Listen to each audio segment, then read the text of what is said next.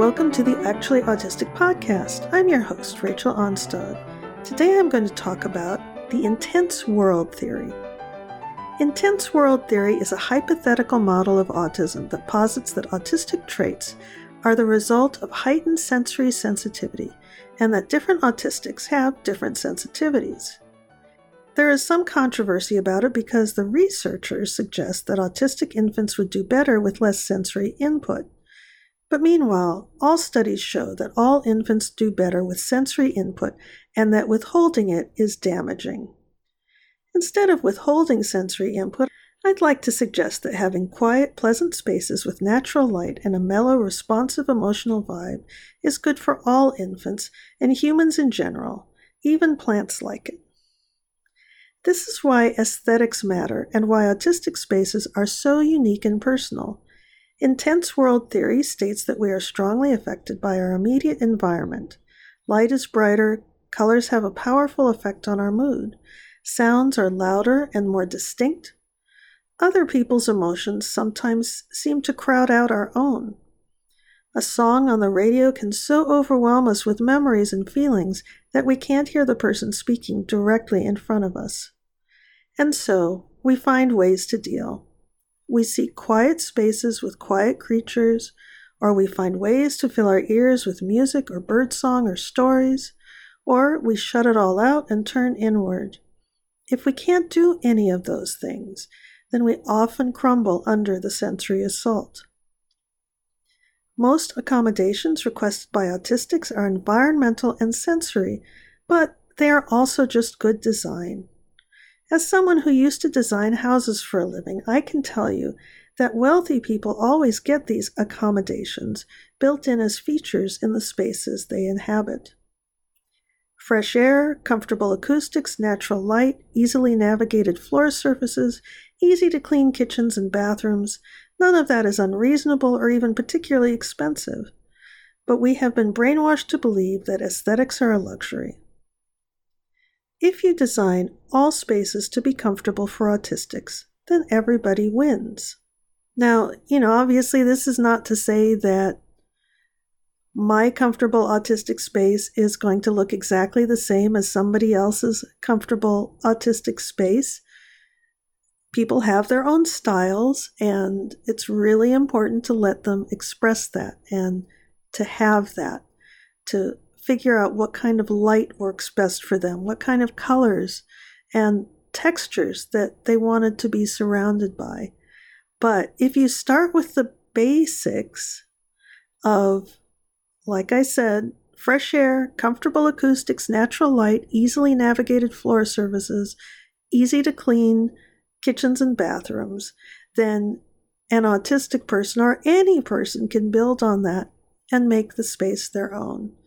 Now, office spaces are a whole other issue. And, I'm old enough to remember that even as just a clerk, as a bookkeeper, if I got an office space, it often had a door. Now, that doesn't seem to be the case anymore.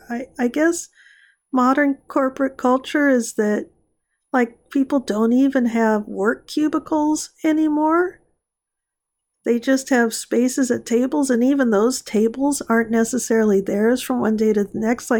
You're just supposed to take all your stuff and set up at whatever place is available, and that just sounds like an absolute nightmare. That just sounds terrible. So,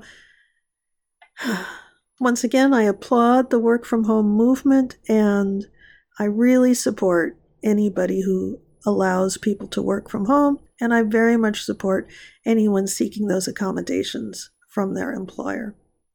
Totally reasonable. They're paying you to do the work. They shouldn't care where you are sitting in order to do it, or what you're wearing, or how close you are to the window. Or even how many times you get up to go pee or make a cup of tea. Anyway, sorry, getting a little ranty there. So here are your comforting words of the day. You deserve a pleasant, comfortable space. And you, and only you, can know when the sensory input has gotten too high. Now, as I've mentioned before, I'm over 60. I don't, feel the need to go to parties right now at this time in my life. But I did all that in my 20s and 30s and even into my 40s. I would go to parties, would get inexplicably overwhelmed, even if I was having a good time, like at a theme park or something, and I've been planning to be there, I want to be there, I'm there with a group of friends, and yet at some point, I start to feel like, I would just love to sit by myself in a room for a few minutes. And I'm so grateful now to know why I felt that way. And I just want to encourage you to build that into your schedule. Don't push yourself to the limit and then end up crying in the bathroom. Just think about it and think, okay, I'm going out on this huge social event, and I know myself, and I can guess after about an hour and a half that I'm going to need a little downtime. Whenever that time is, whether it's a half an hour, 2 hours, whatever it is, build it into the schedule. Find a way to say, okay, I'm going to need to do a little self-regulation in here at this point, and I'm going to need a little time to just sit somewhere quiet. Figure it out. You deserve it, and you'll have more fun. The people you're with will have more fun. And if they don't understand, if they're not willing to let you have that time, then just take the damn time, or don't hang out with those people. All right? I hope that's comforting. Just be yourself. It's okay. It's okay.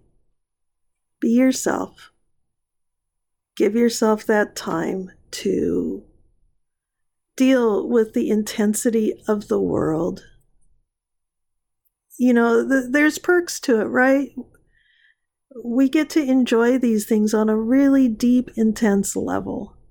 And sometimes I feel that holistics are just sort of skimming the surface of an experience, and we're really immersed in it. And if they were experiencing it as strongly as we were, the world would be a lot easier place to move around in, I'll tell you that.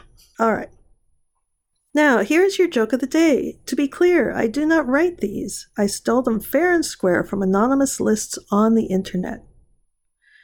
What did one plate say to the other plate? Dinner is on me. Thanks for hanging out with me on this mini episode of the Actually Autistic podcast. If you are interested in hearing more of my content and like Shakespeare, then you are in luck. I have 2 podcasts, one called There Will Be Body, and there is a full audio production of A Midsummer Night's Dream in the There Will Be Body podcast. And I'm very proud of it. I produced it and directed it with actors from all over the world. It was a lot of fun. And I have another one called The 12th Night Podcast by Rose City Shakespeare that has a 12th night audio production that I'm also very proud of. I also wrote a book called A Midsummer Night's Dream, Illustrated Handbook and Encyclopedia, and I'm on a role-playing game podcast called Shattered Worlds RPG. I'll be back tomorrow. Thank you for being actually autistic.